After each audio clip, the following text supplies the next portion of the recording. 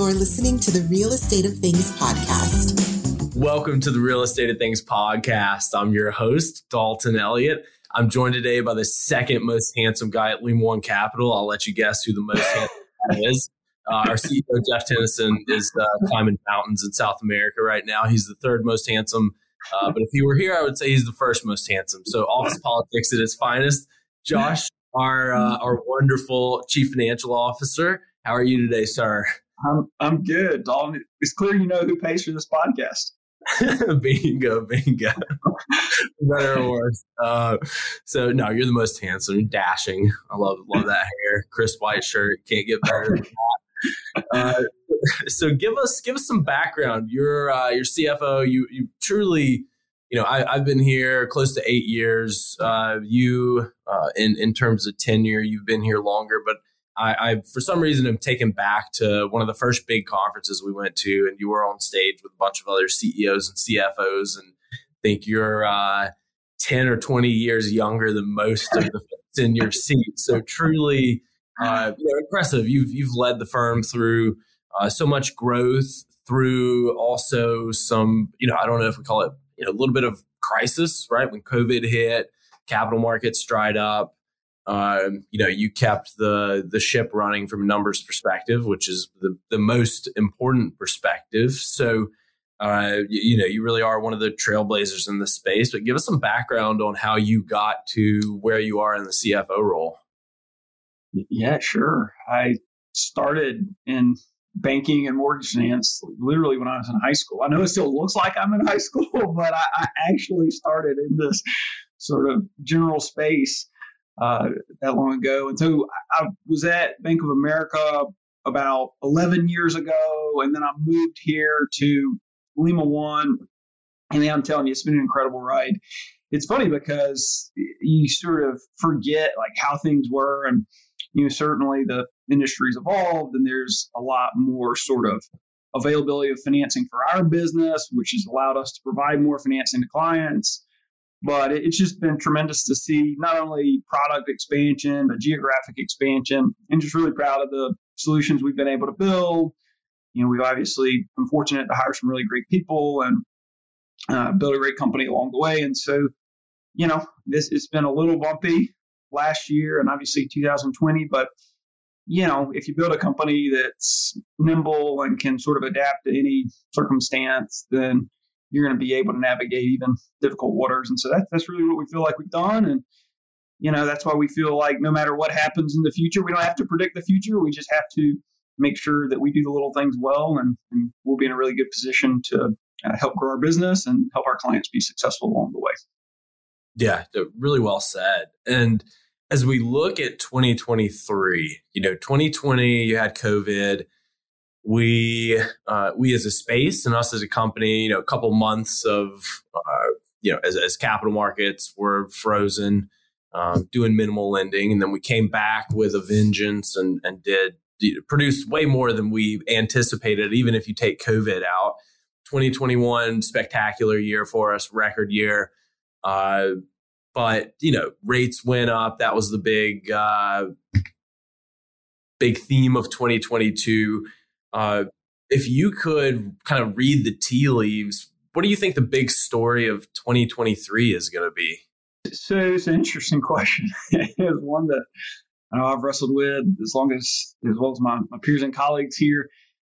So let's just take and look at what the experts say, right? Like, I slept at the Holiday Inn Express of Greenville last night. So we'll just take a survey of what most of the researchers and economic forecasters are predicting. And what the general consensus is what I would describe as okay to potentially, slightly negative. Now, this is purely from just a housing market perspective. And I draw that distinction importantly because then if you look a little bit sort of broader, like the total industry projections, and I see a lot more negativity, honestly. You hear a lot more, 30, 40, 50, 60% chance of recession. And so I do think that's a little incongruous, and it does make me wonder, like, if maybe we're being a little bit too optimistic with respect to housing industry viewpoints. but look, like these things, if we look back to where we started 2022 and interest rates, for example, I think most people recognize that the quantitative easing of 2020 had come home to roost, and we needed to figure out ways to get inflation under control. And so people knew rates were going to go up. They knew the Fed was going to get involved, knew the Fed was going to tighten. But I think people thought, well, maybe it's 150, 300 basis points of tightening of Fed funds increase. And it was about 400.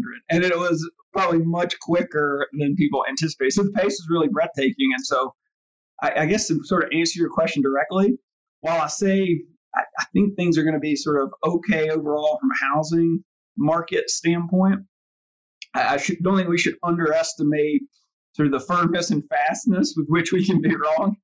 And so there's a wide range of outcomes. And while the average, I think, of those outcomes is pretty fine, there's certainly some tails that we should be cautious about and keep in mind.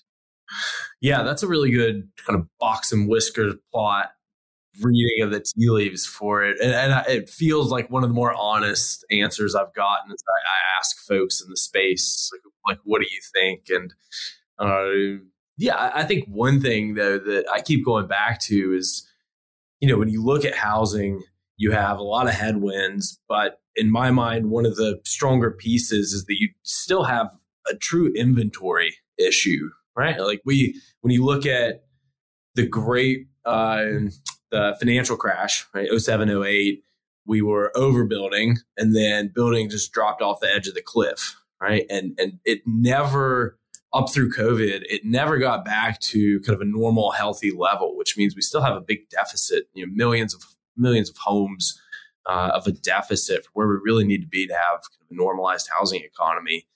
How big of a role do you think that's going to play in keeping the bottom from falling out in housing when you look at the kind of scenarios that are more in the worst case bucket? So I actually have a little bit of a perhaps contrarian viewpoint there. Okay, this is fun, right? We're going to have a discussion. So, and I've said this a lot too, because what you're alluding to is exactly right. There's this extreme, like, sort of underbuilding, the houses constructed versus the new households being formed. And I've heard anywhere, and in fact, I've said anywhere from like 4 to 6 million units short of housing. So let's just call it a 5 million unit housing shortage. But then I think about that and I say, okay, well, there's over 300 million people in this country. There's a little over 100 million households in this country. So, call it 5% of households short. But then I also say to myself, it's like, wait a second, we're trending towards having less than 1 million existing homes for sale. And we're saying, wait, we actually need, another 4 million on top of that. And what I struggle to reconcile sometimes, like, okay, well, if we had 5 million homes today available for sale, like, would those really get absorbed? Or even if it was just rental units incrementally? I don't know. I'm not sure. I guess what I'm really saying is I think there's some sort of like natural, it's almost like unemployment. You'll never have 100% employment. So you'll never have like that quote unquote shortage completely filled. But with all that being said, I mean, it's still a fundamental supply versus demand problem. And that problem, I would say in 2007, 2008, whatever, like it was clearly like oversupply relative to demand. I don't see that being the same case here. And I know that's not necessarily a novel concept, but think about like any given market, right? Like there's certainly a multitude of factors that you have to consider. Like what's the net migration into that market? What's the absolute amount of housing transactions, housing demand, units that people desire in that market? Well, that's going to ultimately drive housing price in that market. And that demand is also going to be linked to things like interest rates, specifically purchase mortgage interest rates. And so I think it's almost like too simple to say that like, housing market is going to just be good because there's plenty of demand and there's not enough supply. Well, both of those things could be true, but if they're true in different places and one market has oversupply, like, a lot of California markets, a lot of higher end markets, like there's oversupply there. And so they're seeing decline in prices, where other markets where there's net inflow, the opposite is true, and there's still not enough houses for people to buy or rent. So I'll probably get into a little bit more, but I think that also speaks to like how you think about next year and how you sort of like take advantage of what opportunities do present themselves in today's conditions, which is a lot about playing into that like belly of the curve versus, going after sort of, I'll say the fringier elements of the housing market. And I'll define what I mean by fringier a little bit later too. But anyway, so I wax poetic a little bit there, but hopefully that answers your question. No, I like it. It is a different view outlined than other folks I've spoken with on the podcast. And you mentioned kind of rates. Let's unpack rates and fees a little bit, right? Because the rate increase pain of 2022 is going to persist into 2023, right? It's that's the best guess is that we're going to continue to go up a little bit. How much further up do you see us going, and what impact do you think that's going to have on kind of production and availability in this space? Yeah, it's a great question. So I'll separate what I'll say are sort of financing rates to borrowers, whether that's investor borrowers or owner-occupant borrowers, versus like the cost of lenders to run their businesses, their cost of funds to go out and lend. So let's tackle that one first. So most of that is going to be driven by Fed funds, target rates, and what effectively banks are borrowing from each other at. Because whether you're a bank directly lending your own funds, whether you're a REIT, whether you're a hedge fund, even whether you're just raising capital independently, like your cost of capital is going to start with that risk-free rate. So you can find that as treasury, you can find that as swaps, but there's that level that with virtually no risk, the risk of the U.S. government, you can borrow. And so like let's take 2-year treasuries. That's been sort of right around 4%. It's a little closer to 4.25% right now. We'll see how that changes every year. But like let's just say that it stays in this like call it 4 to 4.5% band. And I'm not saying that it will yet, but like let's just ride with that assumption for a moment. Well, the thing that I don't think people are appreciating enough is that that's really just a starting point, because like even if the Fed stops raising rates, which we know they're not, I think the forecast is like 5 to 5.5% Fed funds rate. Well, there's still going to be what's called a credit spread on top of that, which is to say like even if the risk-free rates are 4% or 4.25% or 4.5%, well, when I go out and make a real estate loan, like that's not a risk-free loan. So my cost of financing to go make that loan is going to be higher. And so what could actually happen, and what I think will probably happen some, we'll see some like flattening or at least slowing down of those risk-free rate increases. Again, remember, we started 2022 and it was basically zero, and now those risk-free rates are, in the 400 to 450 basis point range. So that's a precipitous increase. But what I don't think of fully appreciating is how much incremental cost has been added because of this sort of perception of extra risk in the housing market today, particularly, but in other industries as well. We talked earlier about like recession forecasts. And so like, none of us business operators get to borrow at that risk-free cost. And so then we have to say, well, what risk is being prescribed to the businesses that we're running? And so for me, I promise I'm going somewhere. So it really wraps back around to like, what do we think house prices are going to do? And what do we think that market is going to look like, at least specific to our business and real estate lending? And so if you look at those forecasts, you've got anywhere from 5 to 10% up in house prices to 5 to 10% down in house prices. But again, there's a huge range of outcomes. And so like if on average we're at, 0% home prices are flat this year, that's okay. And that probably won't cause us to incur a higher risk premium to our borrowing.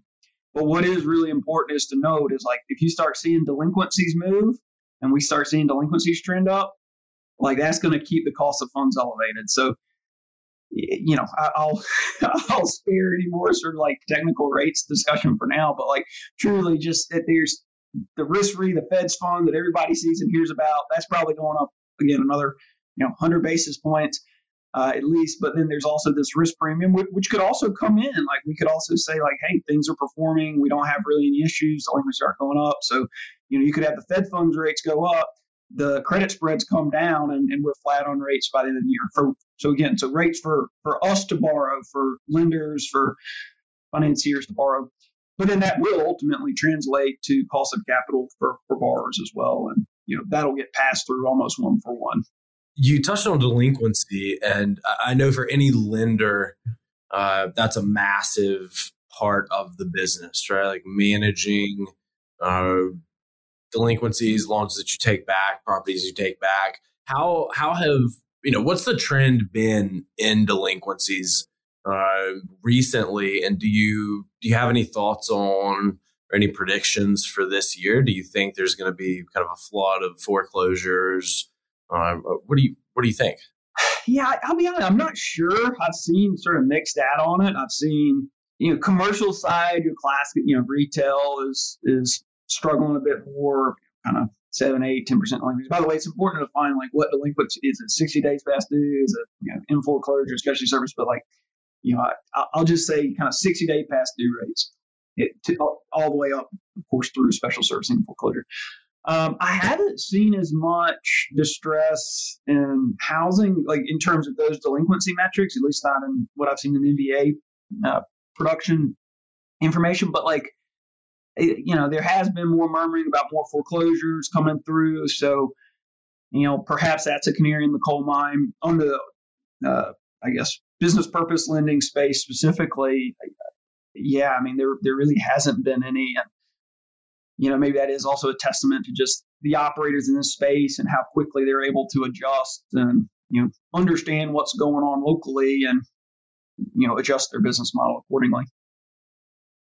As for going forward, I'll tie it right back into home prices, but not just like the pure number, right? Because, we could have 0% home price appreciation next year, but, if you have down 20% in the first 6 months and 20% up in the last 6 months, like you're still at 0% on average, but that's obviously a big difference in scenarios versus just a flat 0%. So I think the timing and the pace of house price changes is really important.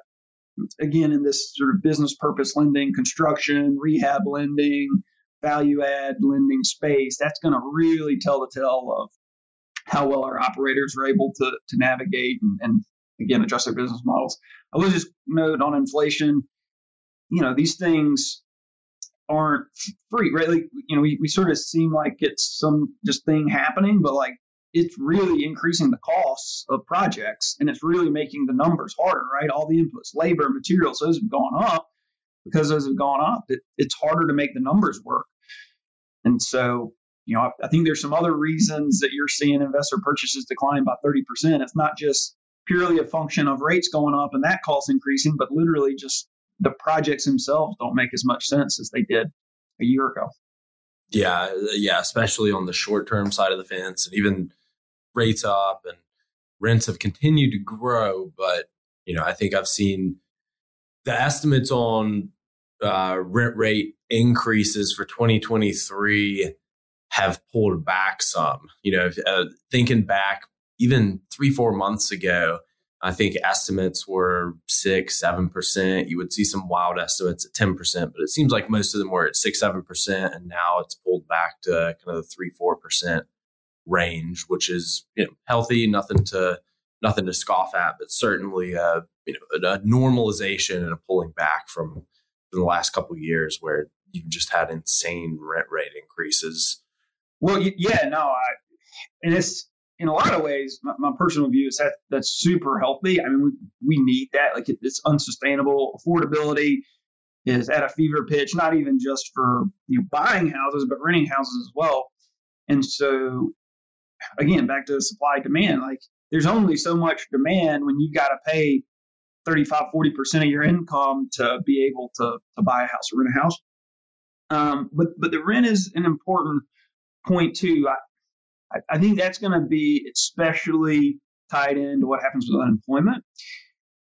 Unemployment, it's been very strong, right? In that, like, we're almost at full employment and we just haven't really seen that retrace at all. And, there's been some more like tech. You started to hear a little bit more tech, Silicon Valley, those types of layoffs. I think that's going to be key as well, especially with respect to the rental business and how that functions going forward. To some extent, the Fed's told us that for inflation to really come down and get kind of closer to that 2% target, I mean, right, like we're at 7% now.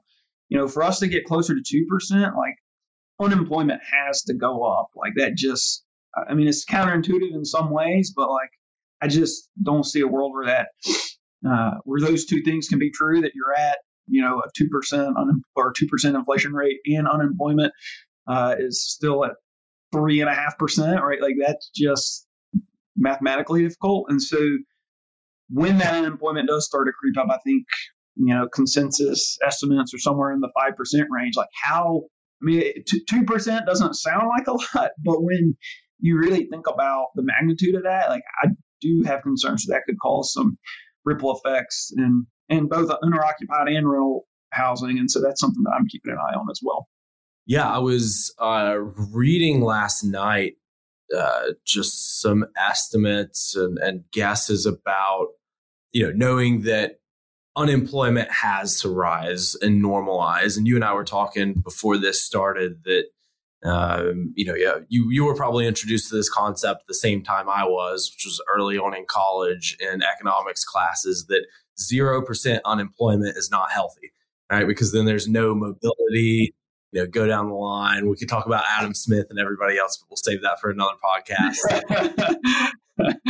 Yeah, you might have people unsubscribing as we speak on that one. Precipitous unsubscription. It'll be just like the unemployment rate. Just no. Yeah, I know. I might be killing some subscribers myself here, but we'll keep trying.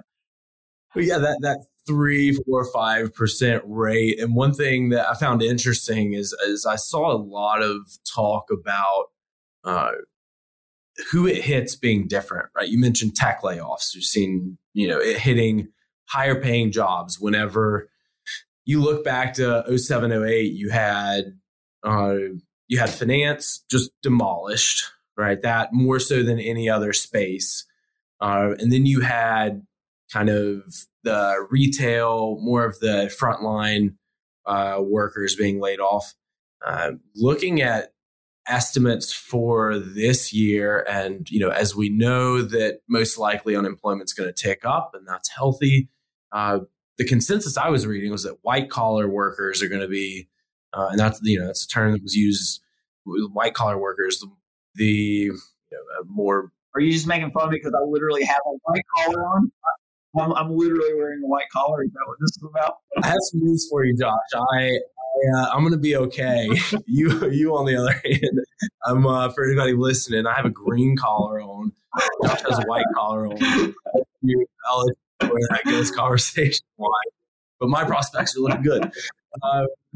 No, it's interesting that's what is going to be hit. And some of the logic behind it was that the shortage you've had, and for our operators, partners in the space, so the folks who are, working with us on the fix and flip, new construction, multifamily, rental fronts, they've had the last couple of years a really tough time with labor, not only finding labor, but the compensation has gone up. So that cuts into margins.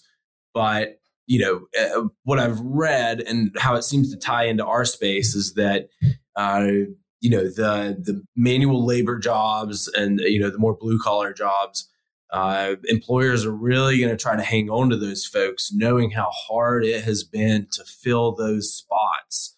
And that those jobs are generally like you can't shift over that work to somebody else and have the same outcome, right? You need boots on the ground to build homes, to fix up.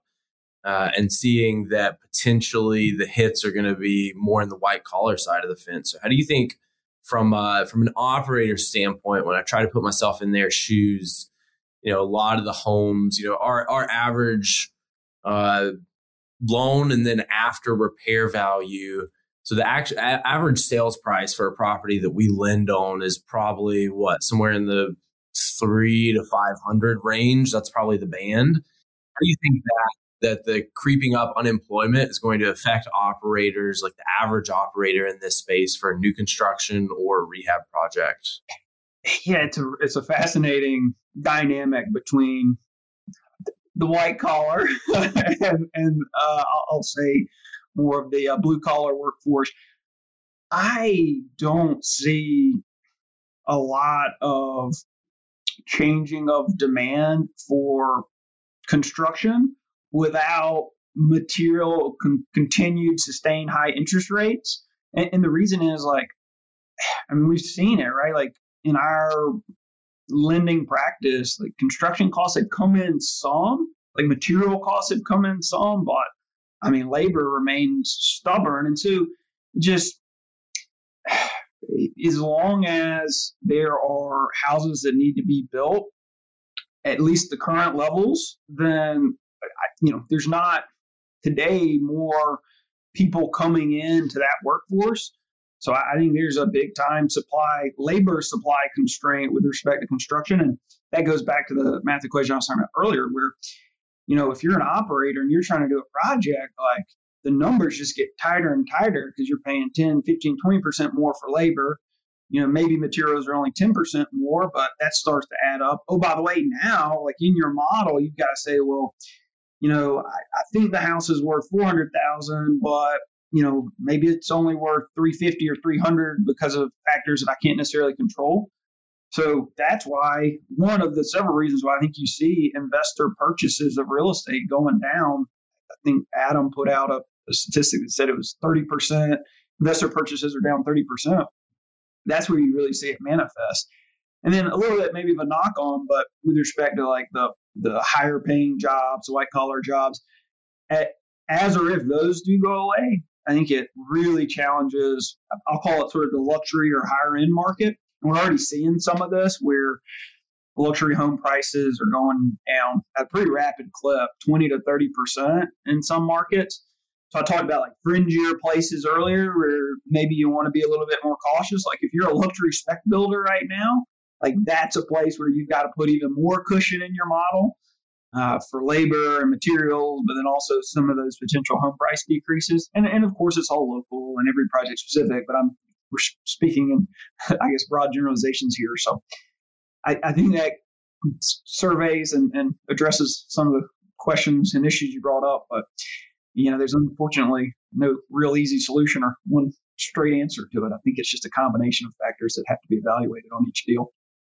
For sure. Yeah. Super local. And you and I were in credit review committee yesterday and the Austin market came up and, that's a market that had the most, at least from a headline perspective, the most notable market in terms of growth the last couple of years, 35 or so % growth, which is just absolutely wild. And subsequently that market is seeing one of the more precipitous normalizations, I guess I would call it. I struggle to call it a drop off because, the levels that it seems like it's going to normalize to or level off to still outpaces what normal appreciation would have been the last couple of years. So I think you have to take a global perspective when you look at housing and say, sure, housing, some markets are going to come back and cool off. But even if you see a little bit of negative growth there, if you look at a 24 or 36 month window, still well above where you would normally expect home prices to appreciate over those few years. So I think that's something super important to keep in mind as well. But as we 100%. And as we look to wrap up, what else is on your radar for this year for operators from a lending perspective? Any markets that excite you? I'll just open it up to you. What's kicking around in the brain? How much time you got? I mean, that could take a while. No, I'll put it this way. I don't. It's hard to paint with a broad brush.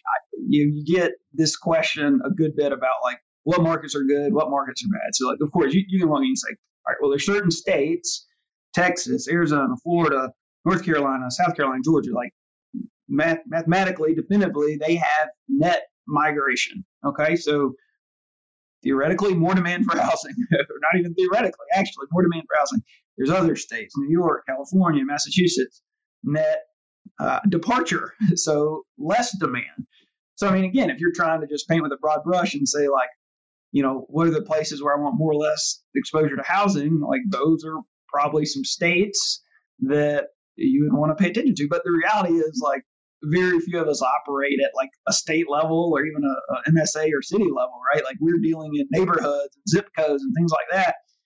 And so, I mean, the way I think about it, if I'm buying a house, like the potential change in pricing for that market is a factor.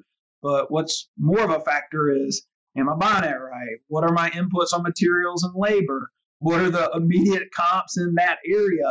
What have they looked like over the last 6 to 12 months? And so I mentioned earlier, like, kind of fringier products and projects.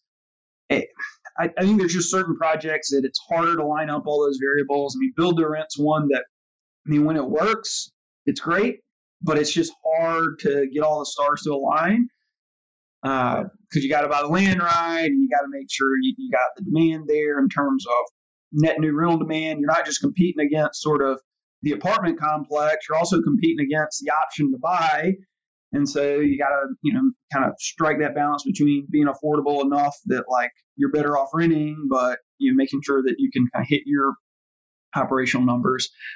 I talk about luxury, like that those can be home runs, and those can also be really hard houses to sell that take a long time. But so for me, as I put my investor hat on or put myself into the shoes of our clients, I think about, like, how do I do projects that are just like right in the belly of the curve, right? Those, available for a single first-time home buyer all the way to the, person who's downsizing, that just gives you sort of up and downstream receptivity. And again, that price point will be different for each market, but, we're really talking about sort of the central infill type development housing that makes that's in the highest demand, right? Again, it's in that belly of the curve. And then on the rental side, that would be more of like your Class B apartment complexes. I mean, I really like, taking a Class C, doing value add.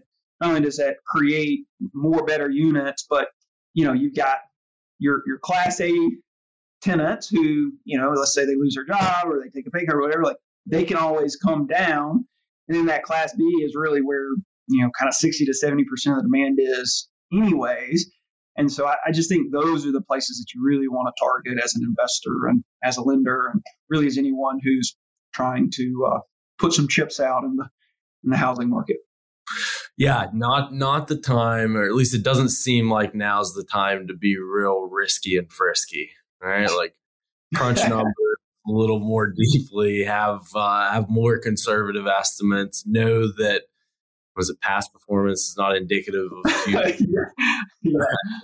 Well, what did they say? Fortune favors the bold. Yeah, I mean, that might be true, but I would suggest that now is a good time to make sure you got just a little extra margin in your deals. You're buying it even more right than before. You're really making sure that you got some excess spread between your costs and your expected sales price. And also you got extra liquidity, because we didn't talk a lot about time to sell, but we are starting to see time to sell stretch. So, it's not just that you only have 5 potential buyers instead of 10. It's taken, 100 days to sell instead of 60. And so that's something that is also important to be cognizant of. Yeah, really good call out. As I may be the most handsome person in the company, but I think you're the smartest person in the company. So we could sit here all day and I have a million questions. But thank you for carving out some time and chatting with me through this. I really, really appreciate it. And I always benefit greatly listening to you and going back and forth, picking your brain. And I certainly know the audience will as well. So thank you very much, Josh. I really appreciate it. Well, I love it. I appreciate you. Thanks everybody for listening, and really enjoyed being on today. So we'll talk again soon. Beautiful. Thanks again, everybody. Take care.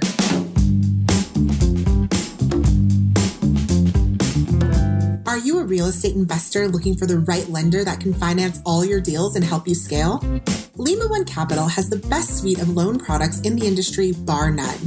Whether that's fix and flips, fix and holds, building new construction, or buying rental properties, they have incredible financing solutions for it all. A reliable, common sense lender is one of the most important parts of your investment team, and that's exactly what you get with Lima One. Let Lima One Capital show you how they've helped thousands of real estate investors scale and increase their wealth. Check out limaone.com or call 800-259-0595 to speak with a consultant in preparation for your next project. Thank you for joining us today on the Real Estate of Things podcast. Subscribe and tune in weekly for new content from the industry's best while we continue to unpack the nuances of this dynamic market. Follow us across social media for additional insights and analysis on the topics covered in each episode. And remember to rate, review, and share the show.